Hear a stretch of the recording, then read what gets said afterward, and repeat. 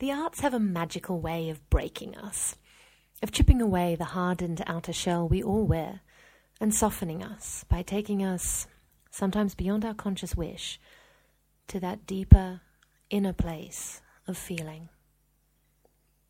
In my experience, it's when we allow ourselves to truly feel that we can begin to heal.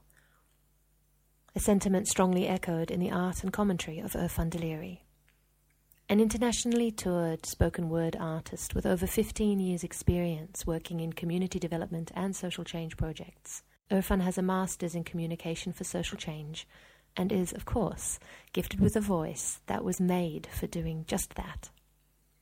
I was eager to speak with Irfan about his views on what's happening in the world around us, what drives him to do what he does with such relentless, some would say dog-headed tenacity, and what he thinks is truly needed for wide-sweeping, observable change to occur.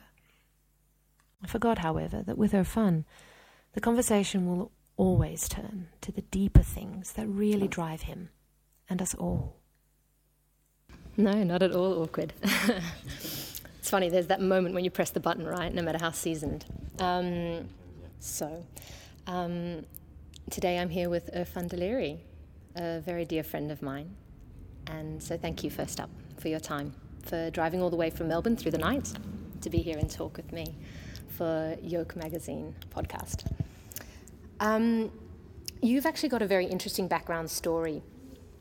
You yourself were born in India, but your parents were Baha'i refugees from Iran. And then you grew up in Queensland, and I know you essentially began following your parents on the path of community development, and then the spoken word part of your journey actually sort of launched much later in life compared to the other stuff. And so what I'm actually interested in is, you know, where is the artist and the spoken word poet in you? Where did that come from? You know, where were the arts and culture, I guess, in your family? What grew you up? And, yeah, what shaped you as an artist? I guess some would say that poetry is in the DNA of most Persians, and that may or may not be true. I actually don't read very much Persian poetry, and I didn't know much about the heritage either. But I did grow up in a family of artists. My father is a fine artist. He's a painter, a sculptor, theatre producer and actor. His sisters were also artists as well. So it was something we grew up with in our lives. Dad would often, confine himself to the garage and paint for hours on end. So it wasn't strange that I had an interest in the creative arts. As far as writing is concerned, I never really considered myself a writer, or I never really took it seriously. In high school, I did physics and chemistry and mathematics, and I remember my English teacher in high school asking me what I'm going to do when I leave, and I said I'm going to study engineering, and she gasped, and she actually said very clearly that if you do anything but write, you'll be a very unhappy man, which I just scoffed at and ignored, and it was only maybe 10 years later that I remembered those words. Don't you hate it when the adults are right? Yeah, she was very, very right, long before I had any idea what she was talking about. So then, with the arts, and then later with social activism being a big part of what you do, obviously, through your parents' work, that influenced you a lot onto the path that you're on now. It's interesting you mentioning engineering, because you actually did something to do with engineering at some point. What was that? Yes, that's right. I studied infomechatronic engineering for a few years at QUT in Brisbane. Okay, infomechatronics, meaning? IT, mechanical and electronic engineering in one godforsaken course. And were you a very unhappy man? I was. Yeah. Well, thank goodness for that. So we got you as the artist then. But yeah, considering that what you do now with your life is arts and social activism mixed, do you feel that you have, of those two, perhaps a first love? Like, what's driving you now? Which do? Between arts and social activism, like, what sort of came first? Because, in your career path, you were definitely involved in the community development practically long before the arts career, as far as I'm aware. Totally. Yeah, I think definitely the social change and community development is first and foremost, and the arts, for me, is just a tool. to be used for that purpose. For other people, art for the sake of art is good enough. For me, I see art as a tool. It either indoctrinates, or it inspires, or it heals, or it opens conversations that the public isn't able to have in other ways. Whether we look at the anti-apartheid movement and the music, or the poetry of the civil rights movement, or many of the other social change movements throughout history, art has somehow been involved with that, whether it's been the comedians of modern day times right now. I think art allows us to have conversations that we can't have in other ways, and that's the power that I see in it. Art for the sake of art is not something that has really interested me. That's interesting. So I guess it would almost make sense as to why it came in a bit later. You just said, okay, right now I've got this thing I can write, and I'm just going to use it to do what I need to do. Mm-hmm. Yeah, exactly right.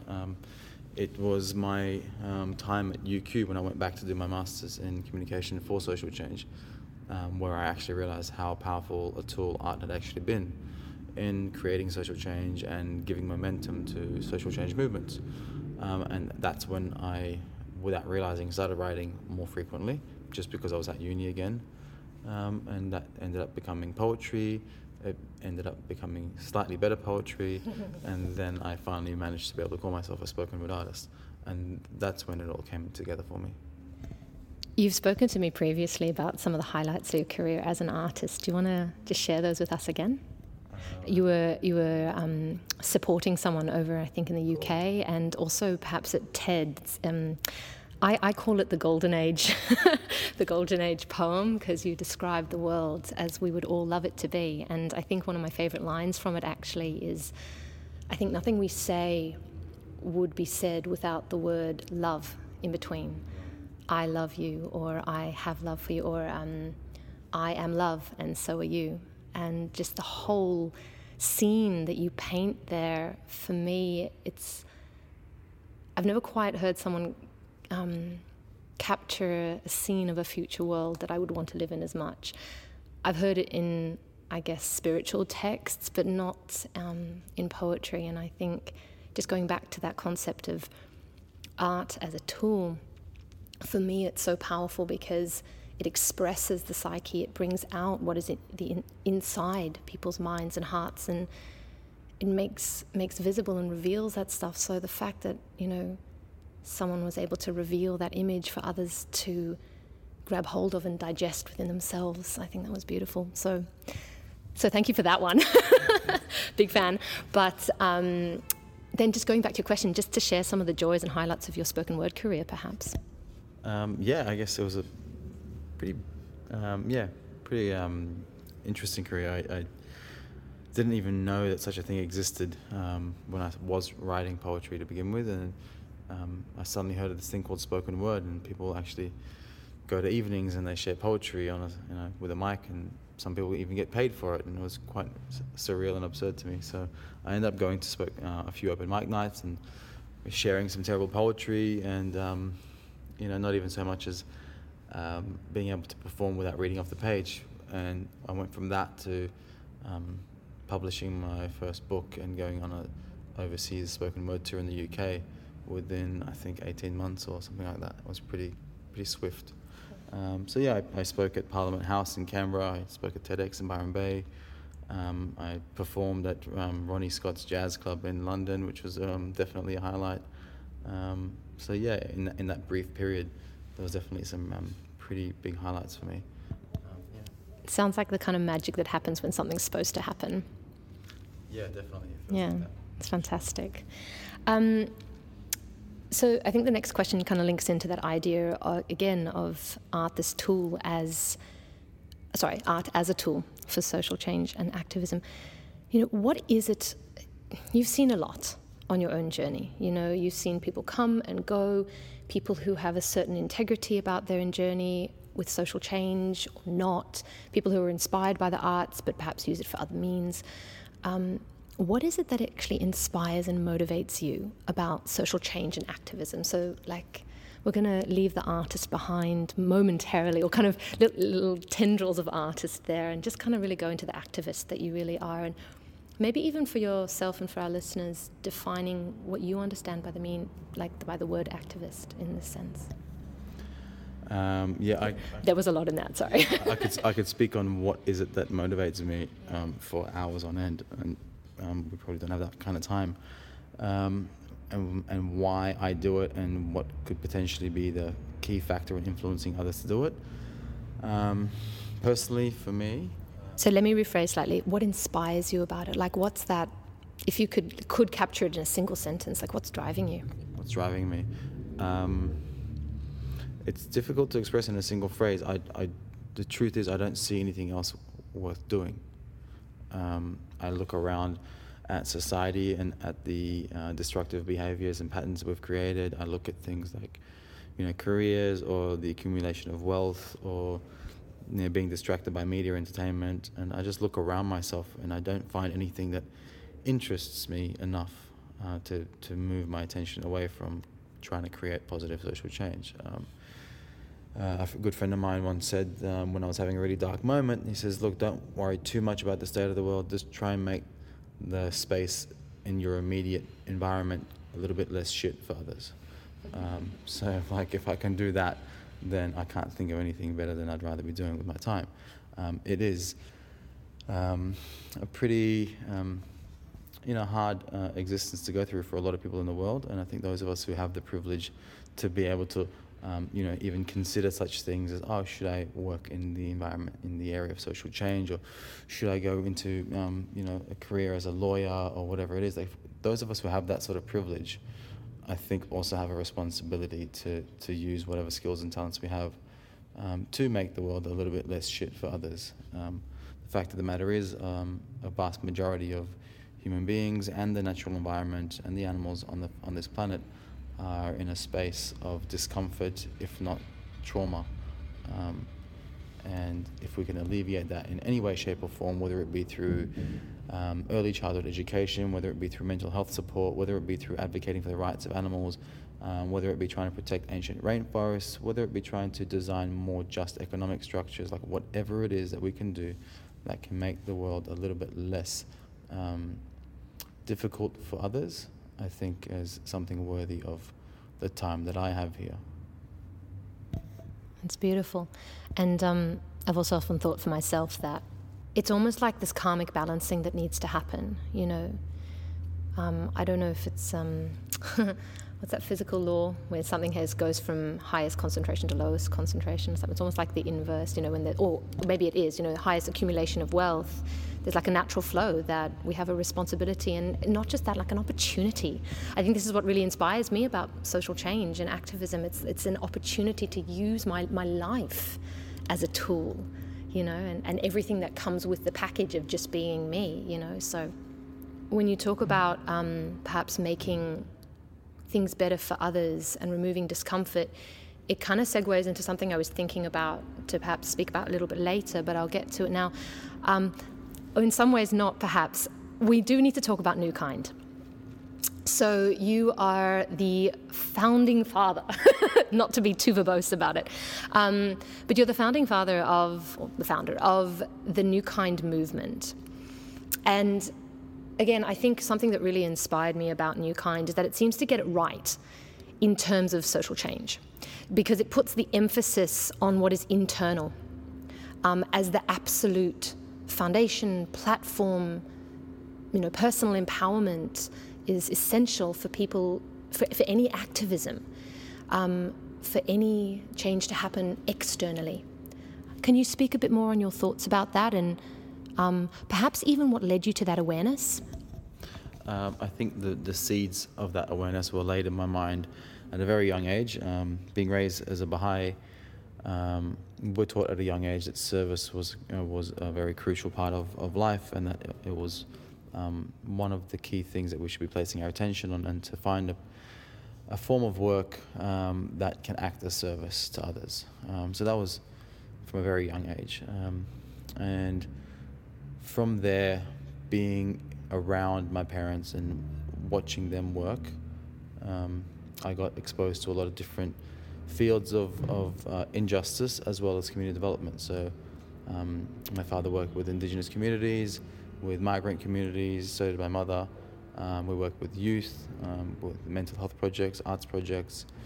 So I got to experience a wide variety of different experiences, and I got to a point in my life in my late 20s when I couldn't make sense of much of the world, and I was upset and I was hurt, and I was trying to work out why, if people like my parents and millions of others have committed their lives to social change, why are we still creating so much trauma and conflict on the face of the earth? So while studying my communication for social change masters, I decided that I no longer want to work in what I considered to be social work, which is still very important work, but that was seeing to the needs of those who have been affected by the system, rather than seeing the actual root causes of the issues. So I went on this journey of trying to find the root causes. Like, why do we have domestic violence? Why do men take their lives 6 times the rate of women? Why are we destroying the planet? Like, what are the underpinning motivations of these actions, rather than just trying to deal with the symptoms? And that's kind of how my spoken word career began. It was just my internal dialogue being put out onto paper. And I eventually stumbled across the idea that it's not the resource that we're fighting over, or the state of the kitchen. Rather, it is human behavior that we need to address. The ideas of greed, the ideas of self-righteousness, the ideas of our own needs over others, and that type of behavior is what's causing the injustice in the world. And then through that lens, I looked at social change movements and looked at what gave them momentum, what caused them to be successful, what caused them to stumble, at what point they stumbled. And just through paying a lot of attention, I understood some certain parallels between a lot of them. I could see certain philosophical or spiritual underpinnings to all of them. And it wasn't as clear as it is now to me in the beginning, but I did understand very early on in the game that there are root causes and connectors between all of these injustices as well as social change movements. Now it's beginning to become more and more clear to me that there is a very strong connection between things like the rights of the animals, as well as our relationship with the environment, as well as the rights of the traditional custodians of the land, as well as the way society, men have dealt with and suppressed women, as well as the way the wealthy have used financial weapons against the impoverished. There's a whole bunch of things there that seem to be disconnected, but actually when you pay really close attention, you understand that it is basically an innumerable number of diffractions of the idea of rape culture and overpowering others for our own gain, whether it's through financial weaponry, through physical force, through military might, through simply not asking consent when picking fruit from a tree, or ripping up the earth without seeking permission from the earth itself. The idea of we are here as masters of this domain and we can do as we wish is a culture that's now been created. So man, woman or child alike, we've all kind of picked up on this culture, and I think that is one of the fulcrums on which this whole thing spins on, and we need to kind of address that. Thank you, because it speaks very much to that the seed of everything is internal. It's the seed that we need to change, or perhaps plant different seeds. And again, you've preempted my next question, but no, there's always a natural flow, like you set up in your mind, we're going to talk about this, this, and this. But then life has its own way of weaving things together quite organically. You just, again, plant the seeds and things grow. But, to honor what you've said, I remember, that we actually really started communicating more in the lead up to the New Kind Festival, at which point we were talking about some of the statements that have been written about what is New Kind in terms of going even beyond consent culture, which is one further than consent culture, which is one further than, say, addressing rape culture is like a negatively framed idea with perhaps no vision on how to go beyond attached to it. It was more around this idea of like the inner outer metaphors that we see in life. And this is where I think some of the beauty of poetry and metaphor and allegory and stuff like that can really reveal things that are going on a conceptual level for us. Can you share with us perhaps what some of those metaphors are that you're seeing? Yeah? Exactly. So, I guess there's one part of the original question that I kind of didn't really speak on, was the idea of self-improvement and self-change being a key part of creating social change. So for me, life, the time that we have on this planet, is the process of becoming who we wish to live as. And I see the world as a womb within which we can consciously develop ourselves if we wish, certain limbs, certain faculties and senses, and if we don't, we can just, not choose to do so. So seeing life through that lens, I understand that whatever I commit myself to in this time could potentially lead to my spiritual development in this space, so that when I leave this womb and I'm born into another world, I have developed the limbs which I will use to navigate the next space within. So that's on a spiritual level. On a social change activism level, it comes to authenticity, it comes to integrity, and it comes to being able to actually recognize solutions. So in order for us to be able to authentically speak on saving the ancient rainforests or stopping logging, we need to look at our own paper and wood consumption, for example. And an environmental activist who doesn't carry a keep cup or their own personal water bottle can't speak from a place of authenticity or integrity. Once we move into that space and we find what we're passionate about externally and find the contradictions within ourselves internally and address them, then we begin to actually see solutions to external problems that we could not have seen before. So whatever it might be, an animal rights activist must needs be vegan also. An environmentalist should also be considering what their diet is impacting the environment. So I think it's part of becoming an effective activist is internalizing what you see out there, looking for those contradictions within ourselves, solving them, then becoming a more effective activist, and then seeking other problems to then find within yourself. It's a cycle of self-improvement so that you can find solutions for external problems and backwards and forwards. So I like that you've taken a very kind of, I was going to say the word esoteric, but I learned from a student of mine once that the word esoteric does not mean what we think it means. I won't use that word. But a very kind of conceptual, spiritual principle of the inner-outer interaction, and made it kind of practical for how we can change things. But what I also hear you speaking about is the concept of embodiment. We have to really embody what we're talking about. And I think it's actually, to be honest, something of why I avoided activism of any sort, despite my own, tenderness for the world and burning desire to change things and feeling like I wasn't doing anything. I also didn't know how, because all the people that I saw who were doing things were doing what I would now describe as using good causes as a dumping ground for their anger. And so I didn't resist, I just didn't go to protests, I didn't voice anything, and I think somewhere along the way I lost my own voice. But I think really what then drew me to New Kind and what's so powerful about it as a framework is it says, it promotes peaceful activism, deal with your stuff. You use the word noble a lot. Does that come out of Baha'i text? Probably, yeah. Because I've actually also heard... Noble have I created thee, wherefore dost thou base thyself? Yeah. Beautiful. Because I know one of your favourite spoken word artists, he's also, I don't know if Baha'i, but he's definitely Persian. He's definitely Iranian, yeah. Iranian. Yeah. I'm not sure if he's Baha'i or not. Anis Mojgani. Yeah, exactly. And I think I've heard him use the word noble in various things. So I didn't know if you'd kind of picked it up from a few different sources. Been inspired. Let's go with that. Been inspired, definitely.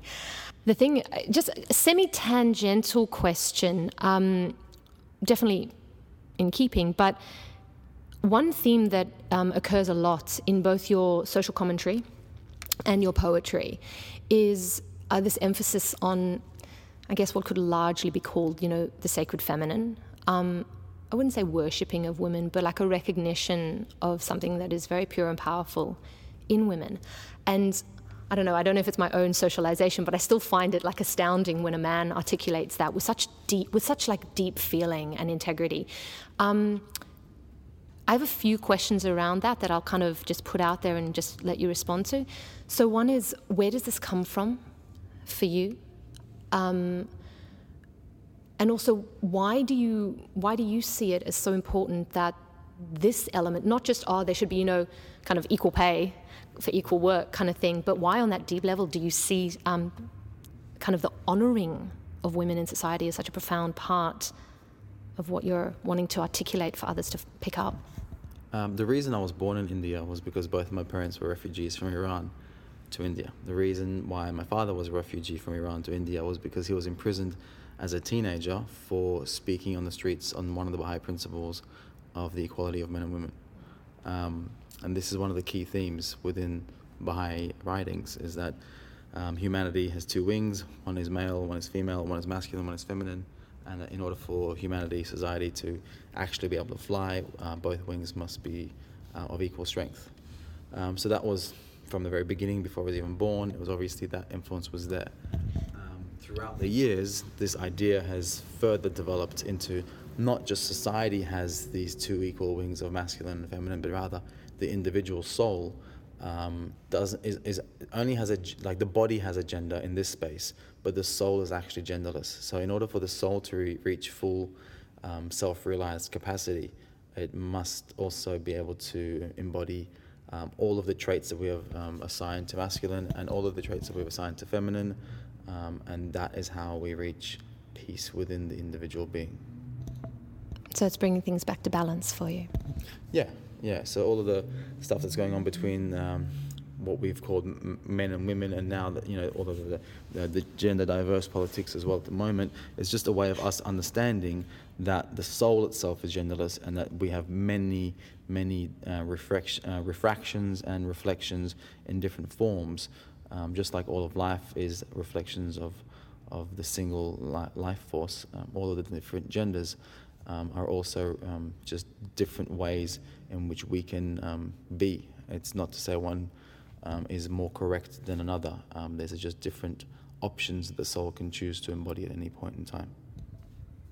And I think by extension of that, it just adds to the conversation on the level of a lot of the problems that we're trying to fix in the world is by trying to address the physical.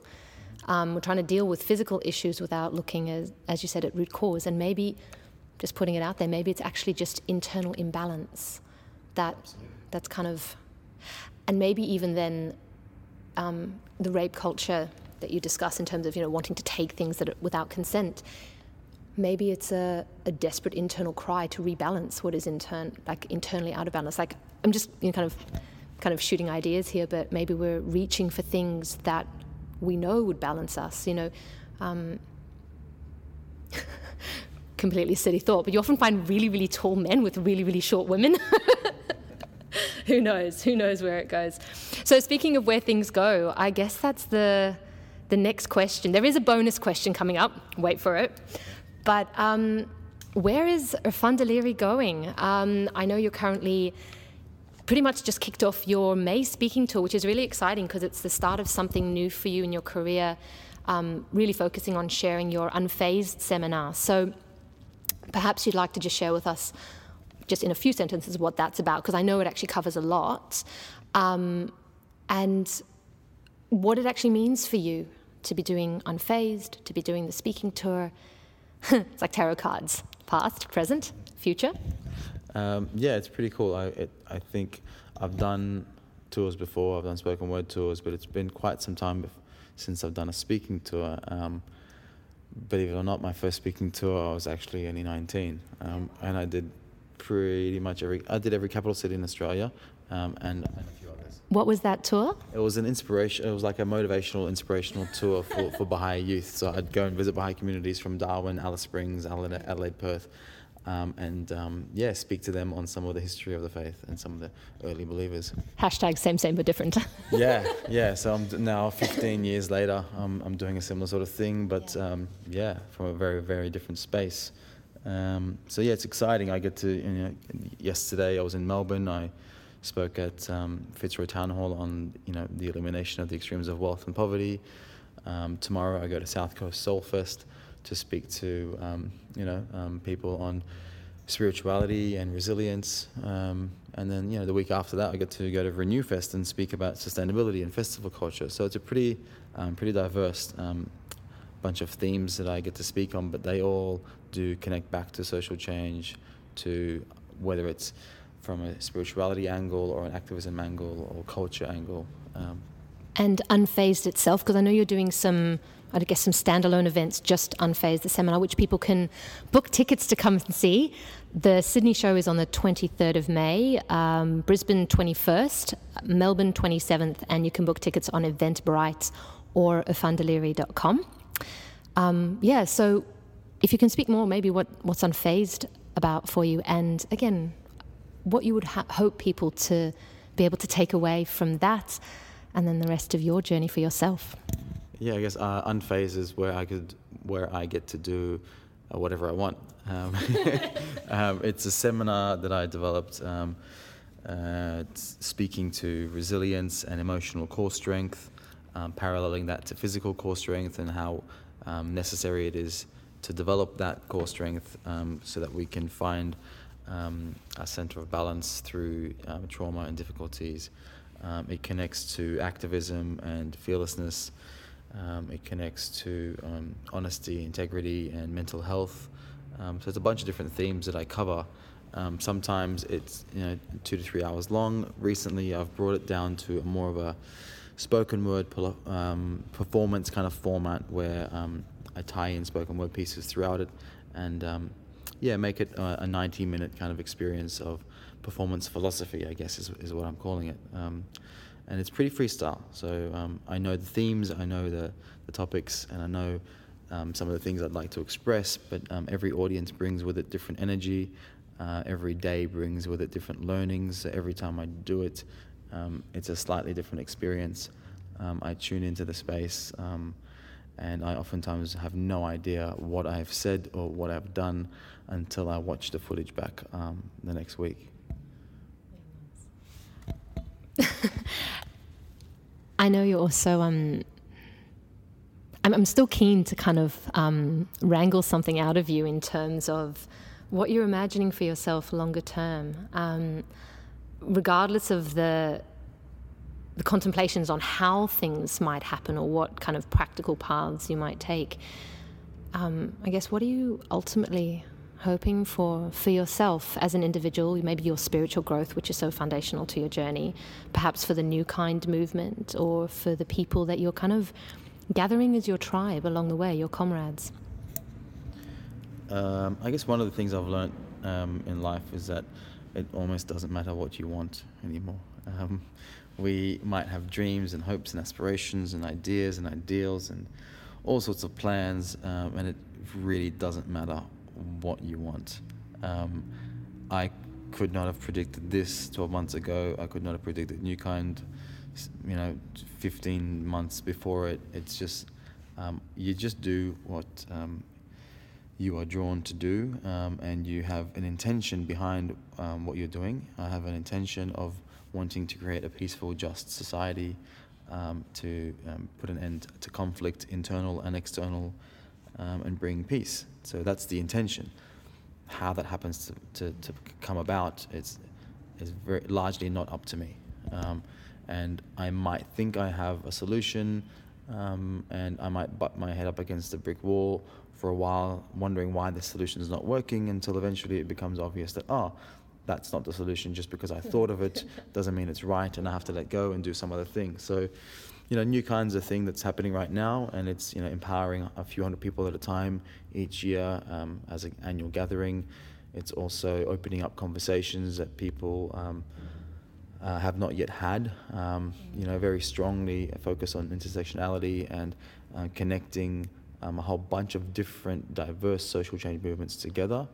Now, whether that continues to exist as a festival, or it becomes a conference, or it becomes an annual rally, or it becomes a school, who knows? Are you trying to get me to a protest rally sort of thing now? No, I'm just pointing it out that it could be anything, and maybe sometimes when a rally has a clear, concise message beyond just expressing frustration, then it can be useful, and in those situations it is important to show solidarity.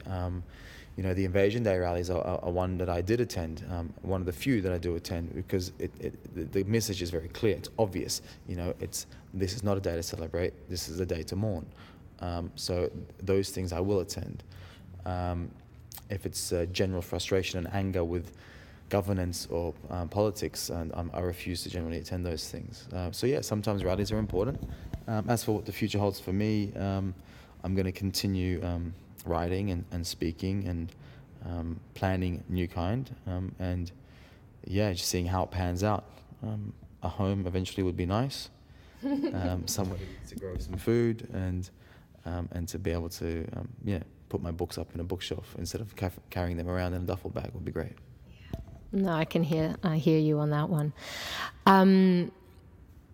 So just before we wrap up with your bonus question, I do just want to take a moment to spruik and thank the Warehouse Northmead, where we're actually recording this. You may have heard some of the beautiful traffic noise outside. But the Warehouse Northmead is actually establishing itself as something of a New Kind-esque community centre. They're opening up a vegan cafe downstairs. It's at 23 to 25 Windsor Road, Northmead. And there are stencils of "We Are New Kind" plastered on the walls.